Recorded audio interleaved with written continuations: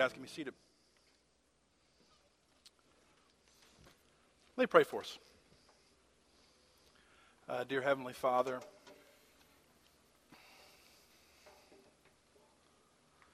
thank you for the truths of all these songs today that have all pointed to one hope, and that is Jesus Christ, Father.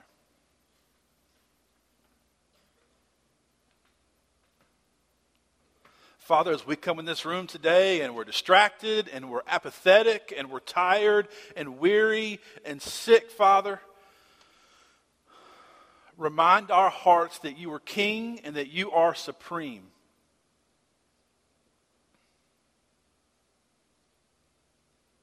Father, move in our hearts today, Lord. Please speak to us, make your name known, and receive all the glory today. Pray all this in Jesus' name. Amen. My name's Jason. I'm one of the pastors here at Covenant, and we are so glad you joined us this morning. Before I jump into a couple of things, I want to remind you, we're in the middle of what's called our month of hope. If you see this kind of sticker on your envelope, and this month we're just kind of highlighting some of our focuses of mission that we kind of focus on as a church. Last week we focused on King's Church in New Orleans. We're sending Stephen off in a few weeks to plant a church. And today we're going to highlight just our church's initiative towards adoption and foster care and orphan care. And we're going to have a couple, Ben and April, come up in a little bit and share with us kind of their story of what God's doing in their lives to encourage us. But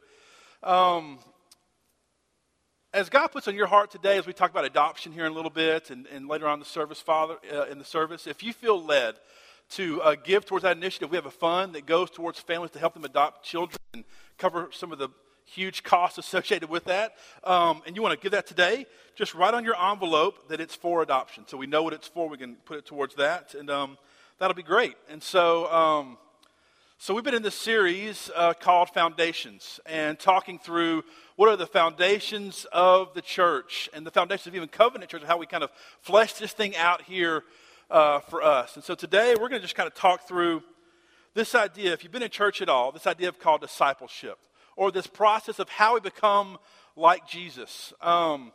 So in the past few months, I have watched a few documentaries on Scientology.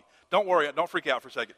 And as you watch these things, they have this like stair-step method where you keep paying money apparently and going to classes and weird things to achieve these levels of enlightenment or something crazy and weird like that. And that is their process of discipleship. And I think sometimes we all come from different backgrounds, different churches, denominations, experiences. We've all had things in our lives of how we've kind of walked with God differently. I was thinking about this morning, I grew up at Calvary Baptist Church in Shreveport. Great church. Wow, man. And I went to school there. I was a Cavalier, the green and gold, and all the things. That's so weird to say that. And it's like 100 years ago. And but the first time I really began to walk with God, I was a teenager. I was 15, 16, 17 years old. And I was thinking about, well, what did I do? Like, what did we do? And Leighton was there with me, and if you can only imagine. And I was thinking, so this is our kind of schedule of the week. So Sunday mornings, 9:30. What's going on at 9:30? Sunday school, right? Sunday school, free donuts.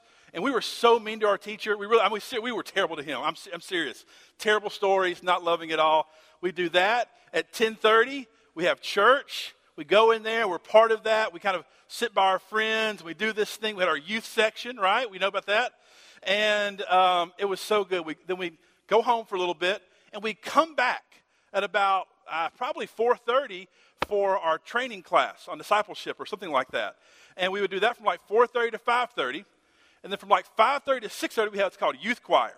And I'm not going to lie, I loved youth choir because I have a great voice, and it could come out in that moment. And we did youth choir.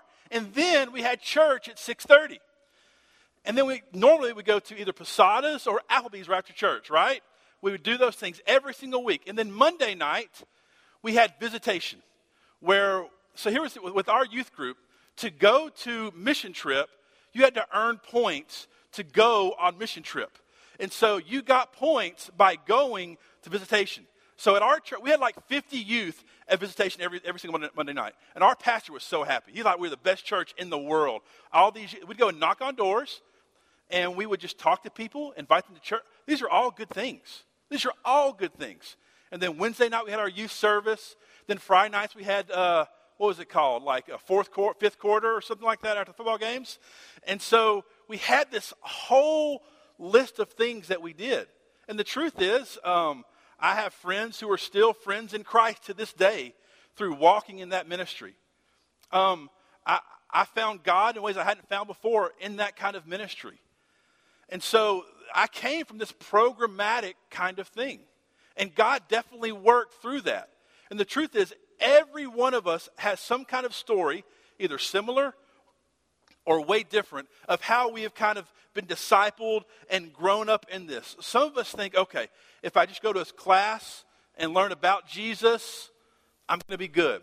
Or if we just go do this service project and we do this thing for Jesus, that is what discipleship is. That's what we should do as a church. We have all these things, all these backgrounds, all these experiences that we think we should do. And the question is, how do we grow in this actually? If we remove all of the cultural things, all of the context things, all of the traditional things, how do we actually grow in Christ? How do we become more like Jesus? Because there are some core things that are there that even in the midst of all those programs that I was in, you know what the best times were in those times for me? Was not the programs. It was the act of the service. It was on the Friday nights when I was talking with my youth pastor or with my friends and we talked about God. It was those in-between moments when I was actually myself and the gospel became real in my life. And so let's go to Ephesians 4. And we've been in this passage a lot the past few weeks. We just keep coming back to this. It's such a clear picture of how God works in the church. Ephesians 4, I'm going to read it again. Ephesians 4, verse 11. And he gave the apostles, the prophets, the evangelists, the shepherds, and the teachers to do all the work of ministry. Nope, doesn't say that. It says to equip the saints for the work of ministry, for building up the body of Christ. This is not my notes, just one quick note about this. It says he gave the apostles, the prophets, the evangelists, the shepherds, the teachers. Those are all very different leaders to equip the body for the works of ministry. It's not to do the ministry, it's to equip the body of Christ, all of us, to do this work. And we'll need men and women who are different. Some are very, very pastoral. Some are very, very apostolic, want to start new works, do new things. Some are evangelists that want to just share the good news with every person in the world. We need all those types of people to equip us for the works of ministry. Sometimes we get caught up on wanting a pastor or a teacher, in a sense, to do the work of ministry, to make us feel encouraged, to make us feel good. We need all 5 types of leaders: apostles, prophets to speak hard truths that we do not want to hear, evangelists to share the good news, shepherds to care for the flock, and teachers to teach God's word so that we are a full, healthy body of Christ. Let's keep going. Until we all attain to the unity of the faith and the knowledge of the Son of God, to mature manhood, to the measure of the stature of the fullness of Christ, so that we may no longer be children, tossed to and fro by the waves. Who in this room today, don't raise your hand, feels like they are just tossed to and fro every single day? You're just beat up and you're tired and you're confused and you're apathetic. Carried by every wind of doctrine, by human cunning, by craftiness and deceitful schemes. Rather, speaking the truth in love, we are to grow up in every way into him who is the head, into Christ. So just looking at this passage, just for 1 second, you see one thing. Discipleship is all about Jesus. Becoming like Jesus is all about Jesus and nothing else. So we tend to think of kind of 2 ways in this idea of Jesus. The first is we want to learn about Jesus like he is Abraham Lincoln. Learn facts, learn dates, learn stories. We learn about Jesus Christ. And the second thing we tend to do is do lots of works for Jesus. In the name of, we go and we serve meals at the hub. We go and we set up chairs. We go do all these things in the name of Jesus. But we know these things and we do these things, yet we're still tossed to and fro, right? Here's the thing. Verse 15 says, we are to grow up in every way into him, into Christ. Grow up in every way into Christ. That means your entire life under the submission of Jesus Christ. That all of your life looks like it says here, the stature of the fullness of Christ. That your life is completely submitted to him. Your patience, your love for your kids, the way you work, the way you spend your money, the way you treat your neighbor. All these things under the submission of Jesus Christ, which is completely impossible. We hear that, and many times we go right to the weight of that. Okay, I've got to go do this now. And we come up and we're tossed to and fro, and we're tired, we're exhausted, and we're just kind of done with the whole thing. But here's the truth. We grow into Christ through trusting in the work of Christ. So this fullness of Jesus Christ was completely finished and completed by him. So our role now to actually grow and become like Jesus is to trust in our new identity. And we do that today and tomorrow and the next day and over and over and over and over and over and over and over again. And we slowly and painfully begin to grow, begin to trust, begin to rest, begin to have joy. And so we grow into Christ through trusting in the work of Christ. And sometimes we say that and we kind of just blow right past the works of Christ. And so just for real quick, what are the works of Jesus Christ? What did Jesus do on your behalf, on my behalf, on our behalf? Very quickly, Jesus was God. He humbled himself and came to earth as a baby. He completely humbled himself. He lived the perfect life. Just think through your morning. Think through how you've been anxious, impatient, mean, angry, just this morning. He lived the perfect life. He lived a life that was the picture of what life looks like under God's reign. If you want to know what life is like when God is fully in control, look at the life of Jesus. He lived the perfect life. He suffered and he died for our sins because someone had to suffer and die for your sins. Someone had to suffer and die for my sins. But here's where the good news comes in. Death is terminal.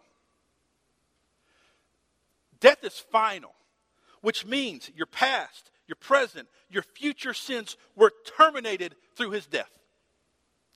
They are gone. It doesn't end there. He rose again. He defeated sin and death. We just sang this for 20 minutes. This right here we just sang. We sing this every Sunday to thank God and for it to be real in our hearts. Because we leave here and we live lives as if this is not true. That he died for our sins and then rose again and trampled death, right? Death, where is your sting? We love to sing that line, don't we? We love to sing that line. But we get outside these walls and immediately we're afraid of everything. Well, it's a politician or terrorism or death or sickness or just being irritated. We just live our lives in constant anxiety and fear. So the same power that raised Christ from the dead now resides in us, the body of Christ, as we trust in his finished work. The Christian faith is not a powerless faith. The Christian faith is full of power. And many times we walk around like we have nothing, like we're in shame, we're broken. No, you've been made new in Christ. This is how we, the church, are discipled. Our first point, we grow by trusting the gospel. That's the most simple point I've ever had, I feel like. But we grow by trusting the gospel. Listen, at the core of everything we do here at Covenant Church, our songs, our community groups, our weekend services, everything, at the very center of this that launches everything is the gospel of Jesus Christ that we just talked about. That is the absolute center. And if we ever stray away from that, we are off. And I think many times in my heart, in my life, I stray away from this. And we as a church do too. Listen, discipleship is not a functional to-do list. I would love if it was. If I could be a Scientologist and have a plan that ended somewhere, that'd be great. But that's just not real. Discipleship is not a functional to-do list. It is a supernatural trust. It's moving from death to life through Jesus. That is discipleship. Moment by moment, day by day. Listen, this trust is a humbling trust. It is so humbling to say that I need a Savior. And we're here on Sundays, and we're kind of in our church mode, and we say, well, of course, Jason, you need a Savior. But the truth is, I don't live my life that way. And you, many times, don't live your life that way. We live as if we're these orphans still, that are completely on our own, that Jesus had accomplished all this for us already. And we live in this sense of just mess and a lack of joy. Our problem is we are functional unbelievers. We use this phrase a lot. Well, are you a believer? Well, I'm a believer. We're all functional unbelievers. That we say we believe in God, but we live our lives as if we don't. Look at verse 14. It says here, so that we may no longer be children, tossed to and fro by the waves, and carried about by every wind of doctrine, by human cunning, by craftiness. So think about this. We live, if you just drive home, you will see billboard after billboard after billboard of human cunning. That it's preaching to you a gospel that says this right here. This thing right here will make you whole. That you are not enough and you need this. That if you save this much for retirement, you'll be completely good. If you eat this way, you'll be healthy and live forever. It is a subtle lie of the world, and we buy into it every single day. We go to social media and we see this and we see that, and we functionally believe in those things to provide happiness and joy and peace. And they can never fulfill their promises. It says, tossed by a lack of knowledge of who God is. Many times we are tossed because we don't know who God is. Because our minds are filled with all this other mess. We can tell you a whole roster of football teams. We can tell you the latest reality show. We can tell you about this and about that. But we have no true knowledge of who God is. We have nothing to cling to. Nothing to hold on to. So learning who God is very important. We were in our huddle a few weeks ago talking about this idea of theology. And what we tend to do with theology is try to learn things to figure out God and argue with others. Don't we? That we can figure out God. So what we tend to do is to reduce God to being very, very small and making ourselves very, very big. When you truly study God in humility, what you see is that God is way bigger, way more mysterious, way more grand, and we are way smaller than we ever could have imagined. But here's the good news. As we learn who God is, we can trust this big, mysterious, loving, sovereign God. But we are so busy studying, learning, just trash. Just stuff that in 5 months won't matter. Not even 5 years. We just fill our lives with these things. And part of the role of a pastor and a preacher is to tell us to wake up and search your heart today. How much of your life is just filled with just junk that is keeping your eyes off of who God is. We're also tossed by pride in ourselves. That we think that we can do this. That we're good. We don't need God's work. We're going to go out. We're going to live this life. And some of you are so disciplined that you actually look really good doing it. You read God's word. You're nice to others. I'm not without God's power. Some of you are actually nice people. All these things you do, this is your own power. But there's no real fruit, and inside your soul is in torment. So if we're tossed to and fro, if continually there's all these messages in our lives, how do we begin to fight that battle? How do we walk day to day in this world that we live in? We have to learn to preach the gospel to ourselves. We have to learn. It's a skill that we need to learn. Some of us are good at lots of things. Some of you can fish, can hunt, can build things. I can do none of those things. But we have to learn the skill of preaching the gospel to ourselves. Look at 2 Corinthians 10:5. Paul says here, we destroy arguments and every lofty opinion raised against the knowledge of God. And hear this, church, and take every thought captive to obey Christ. Take each thought captive to obey Christ.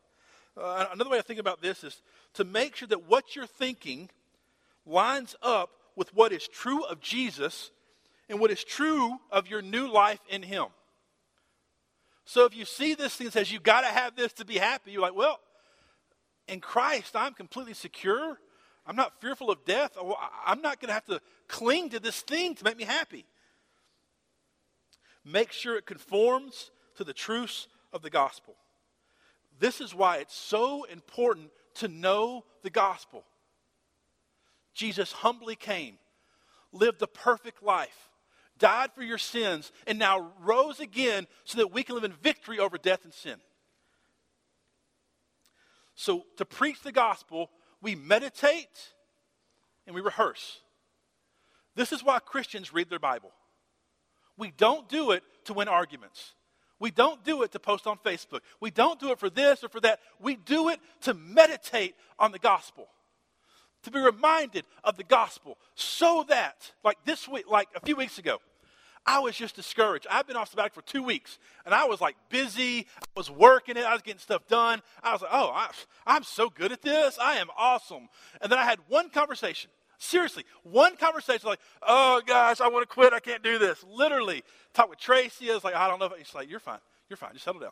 And I spent literally 3 or 4 days rehearsing the gospel. I am safe in Christ Jesus. I am completely loved even when I fail.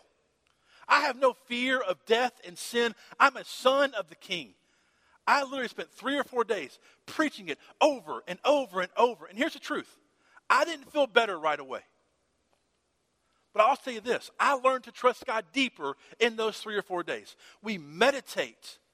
We read. We study God's word. We search out His promises of who He is. And then we faithfully pray and we beg God to reveal Himself to us. Of His good news to us. How we're adopted in Him now. We beg Him and we pray. We fast and ask God to reveal Himself to us. We do these disciplines, but we do not do them apart from the gospel. Or they're just ways for us to be self-righteous. We meditate on the gospel. And then in our minds and our hearts, we rehearse it over and over and over and over again. And that's good news for us today. But it doesn't just stop there. Because in the West, we tend to think, okay, I can do this by myself. I'll take the gospel and I'll pick myself up and I'll use the gospel and I'll be so holy and joyful and loving. It's just not true. God has not wired us that way. We're made in the image of God. God is what? 3 in 1. And the very image of God is community. And the very image of God is one another. And we have been wired and created the exact same way. So the gospel came to free us, to give us new life, but it also came to create a family of God. Second point, we grow by trusting the gospel in all of life with each other. That sounds exhausting. We are joined together in Christ. Hear this. We are joined together in Christ. That is our connection point. I think of an image of like, like people like this right here. And this thing that connects us, many times what we think connects us is we have the same interest. I like football. You like football. Oh, cool, we're friends now. That kind of thing. Or I vote this way, right? I'm a Democrat. I'm a Republican. Or I make this much money. Many times in this room, race dictates what connects us. We have all these things that we think connect us, that join us together, that give the foundation for our relationship. But if we are the true church, if we are God's church, there is one thing that connects us. That's the gospel of Jesus Christ. This is a room full of freed slaves and adopted sons and daughters. And that is good news for us today. And if that is our foundation, if that is our connection, we have something to work with. But if our foundation, if our connection is we have the same interest, we're flimsy and we're no different than the rest of the world. And it's why over and over you're frustrated with people in this church because our foundation is how they treat you, if they're like you, if they bother you. It's not the gospel of Jesus Christ. If that gospel is foundation, a lot can come at us, and we will not be tossed to and fro. We need each other to help us not be tossed to and fro. Galatians 3:28 says this: there is neither Jew nor Greek, Republican nor Democrat. There is neither slave nor free, nor male and female, for you are all one in Christ Jesus. When we don't live in the mindset of this oneness, two things are happening. First, we're not believing the gospel. We're believing something else, some false gospel. But second, we're missing a huge apologetic for the gospel. John 17, Jesus Christ's high priestly prayer. What is he praying right before he dies? God, make them one so that the world can see how good you are. When we don't live in this foundational of gospel oneness, we are missing out on this huge picture to a dark, lost, and hurting world of how good God is and what it can look like to be a part of God's kingdom. This foretaste of God's kingdom. So this is completely countercultural because we live in a very tribal world now. You know, we have these Republican tribes, Democrat tribes. We have CrossFit tribes, right? We have Plexus tribes. We have eat all natural tribes. We have sell all your stuff tribes. We have all kinds of tribes in the entire world. These are all okay. I'm not saying that those aren't bad things. They're fine and good things. But they should and they must pale in comparison to our oneness and the supremacy of being one in Christ. They should pale in comparison. We shouldn't think so much about our little tribe when we're a part of this big, great tribe of Jesus Christ. Listen, it's a subtle lie. It's a subtle lie. But God teaches a different story. Because we believe, so I listened to stand up one time, and he was talking about, you relate to this, the greatest thing in the world, he said, is to cancel plans on somebody. Because like you were thinking, okay, I got to take a shower, I got to get dressed, I got to go do this. But then I can't do it. In that moment, right when you cancel plans and you're freed from being around people, it's the greatest moment in the world. It's complete freedom. I can now just sit on my couch and watch TV and be in glory. And that's funny, and I feel that many times myself, but I'll tell you, it's a subtle lie that we believe over and over and over and over and over again, and our souls are starving for something more. It is a subtle lie. Because here's the truth. Being joined together by Christ, it literally nourishes us. It literally grows us. Look at verse 16.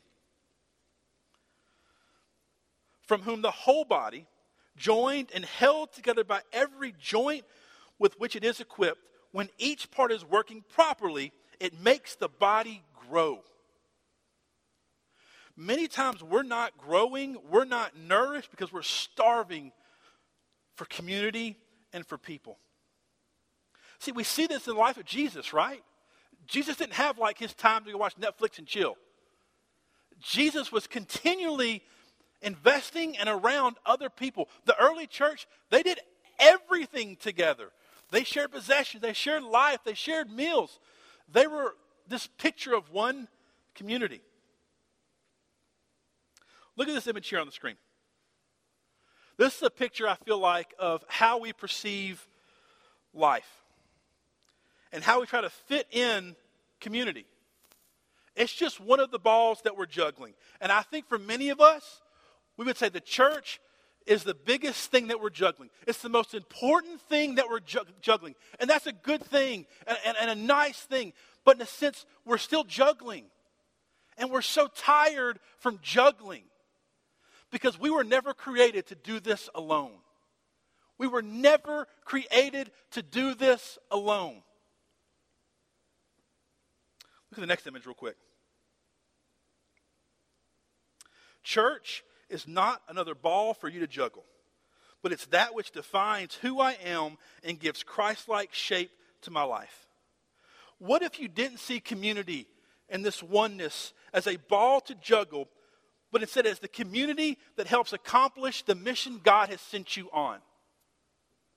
What if it wasn't one other thing you were doing, but it was the center and the family you're doing it with? We do this, I think, pretty well with our nuclear families. Many of you in this room will ask your brother, your sister, your mom, and your dad for help. They'll help you watch kids, help you pay for stuff, help you do all these things. And so we live this life with this kind of nuclear family at the center. But here's the truth, church. God has given us a wider, extended family to do this with. Me personally. So a year ago or so, Trace said she wanted to adopt. And I was like, well, let's just pause on that. And she kept praying and bothering and bothering and bothering. And I was like, okay, let me go online. And it costs $40,000 to adopt from China. And I'm a very rich man, but I'm not that rich. And so we told y'all, simply. Yes, we told our parents and our family. They helped, absolutely. But we told you guys. And literally, Hattie Jane would not be here without y'all. That's a picture of the church. Not one more thing we juggle, but the church coming together to fulfill this mission God puts on our hearts. And God's put things on your heart, and he's given you brothers and sisters with talents, with gifts, hear this, with money that want to be a part of helping you accomplish God's mission in our life. Listen, church, you need help. You cannot do this alone. I cannot do this alone. God has given us the family of God to accomplish the mission of God. And everything we need for the mission is in the family. We can watch kids. We can raise money. We can go build things. I can encourage people to build things. We can do all this stuff in the family of God. So you need help. And second thing, when we're doing all of life as a family, you need to be exposed. That's fun. You need to be exposed. You have lots of warts. You have lots of sin. You have lots of things that are not fallen under the belief that Jesus Christ is King. You have many things. You need to be exposed. That's when we really get to work. Until we're exposed, we're really just playing games, right? We're kind of like this right here, and we're kind of doing this church thing, but God's not really at work in our lives because we're not really known. Listen, we all need to be exposed more. We all do. So the question as you're living life together, and you see the way I parent my kids, sometimes talk to my wife, sometimes spend money, sometimes do this. When you see my life, you will see sin. The question is not if, but when, as we do life together. And the question is, well, what do we do? So when I see sin in your life, and you see sin in my life, and whenever I'm struggling, and whenever you're struggling, well, what do we do as the body of Christ? Do we call a pastor? Do we do this? Do we do this? No. Let's go to verse 15. It says this, rather, speaking the truth in love, we are to grow up in every way into him who is the head, into Christ. that same gospel that we meditate and rehearse in our own minds and our own hearts, we give to each other. We learn and we grow in being gospel-fluent people. We learn and we grow at how to speak life into each other. Not just good advice, but to speak good news. Because when my marriage is falling apart, I don't just need good advice. I need good news. When I can't pay my bills, I don't need good advice. I need good news. When I am sick and I'm struggling, I don't need good advice. I need good news. And this is why we must be committed to meditating and rehearsing the gospel in our lives. Meditating and rehearsing the gospel. Because our nourishment we give each other is Christ. Over and over and over and over again. And here's what's just so amazing. As we as people just see our need and we trust the gospel, as we meditate, as we rehearse the gospel to ourselves, and then to each other in all of life, what happens is God starts doing this thing that we cannot explain. He creates this body, this lighthouse that looks like his kingdom. And we live lives full of joy. And then finally, our last point, the fruit of trusting this gospel is demonstrating and declaring the gospel. We talk a lot about being this community on mission. And as we've talked this past few weeks about this idea of persevering in the mission of God. Church, hear this about the mission of God. We talk about what we love. And we talk about what works. If you don't love the gospel and it's not at work in your life, you will not talk about it. I'm going to read you, this is a Facebook post from somebody I'm friends with, nobody in this church, don't worry, this week about a product they're selling, a testimony. Last night was amazing. When you sit in a room full of people sharing testimonies about what blank has done for them, truly life-changing testimonies, it is really hard to not want to share what blank with everyone you know. I've been hearing amazing testimonies for 3 years now. And y'all, they keep getting better and better. And more people I know and love have their own personal testimonies. Everyone, and I mean everyone, needs blank. The amazing part of most of these testimonies I hear is just about everyone starts for a particular reason and they find so much more. Something completely unexpected they didn't even realize they needed. Church, we talk about what we love. We talk about what works. If the gospel is not good news to you, you will never be on mission. You'll just kind of just go in motion. If the gospel is not good news to us, we will never, ever be on mission. And there are many things in our life that we see that we believe works and that we value and love, and so our lives center around those things. In church, we are trading in lesser things, right? We sang this song earlier, trade lesser things for greater things. Our lives, honestly, many times are full of trading the greatest thing for lesser things. And to talk about this missional wheel starting without this true love for God and His change in your life, we will go nowhere. Psalm 67. May God be gracious to us and bless us, and make His face shine upon us, so that your ways may be known on earth, your salvation among all the nations. True enjoyment of God will always lead to mission. Helping others see the beauty that you see as God shines on your face, you're sunburned with the glory of God. We're all a bunch of pale people around here that have not been shined by God on His face because we're so full of just all these lesser things. So I'm going to ask you real quick. Everybody got a card? This right here. If you'll take this out for me real quick, I'm going to just kind of bother you for a minute with this. Because my heart as a pastor is to see you take steps in this. Is to walk with you through this. Is to pray for you through this. To equip you in the gospel. So today, I just got 3 points. 3 application points. If you will just kind of write it down so I can know how to encourage you and pray for you. Today, your point might simply be to trust the gospel. That you kind of just are playing this game and you're exhausted and you're not rested, and you just simply need to trust in the finished work of Jesus. Let us know that so we can encourage you and pray for you. Some of you need to join a community and for all of your life. Like some of you are in a community group, but you're in it like, I'll show up once a week or I'll show up once a month. But some of us in today, we have to rearrange the life. We have to stop believing the subtle lie that we can do this on our own, that there is not nourishment and joy found in community. And need to actually join up with a community in all of life. And some of us today might just want to have help in rehearsing the gospel to yourself and to others. And we would love to equip you and help you and point resources to you to help you learn how to meditate and rehearse the gospel in your life. What is your step today? What is God putting on your heart? Maybe it's something else completely. Let us know what it is, because imagine this.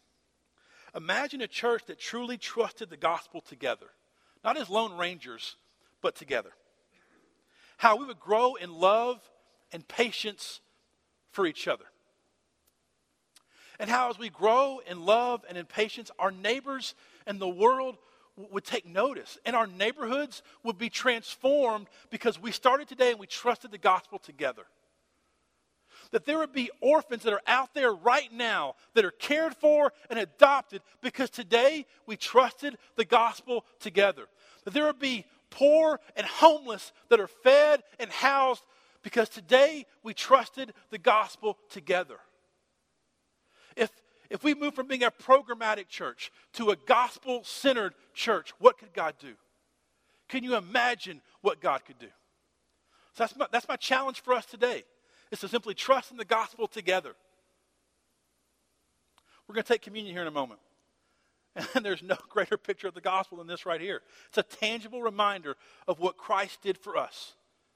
That his body was broken for us. That his blood was shed for us. But now we live as freed sons and daughters in him. Let's pray. Dear Heavenly Father,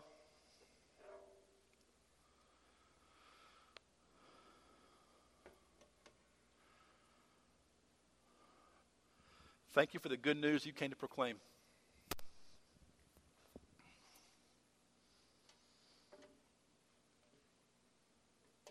That we're no longer alone. That we have hope in this life and in death. That you have made us ambassadors for your kingdom and sent us on the greatest joy and ride and adventure of our lives. Father, forgive us for desiring lesser things.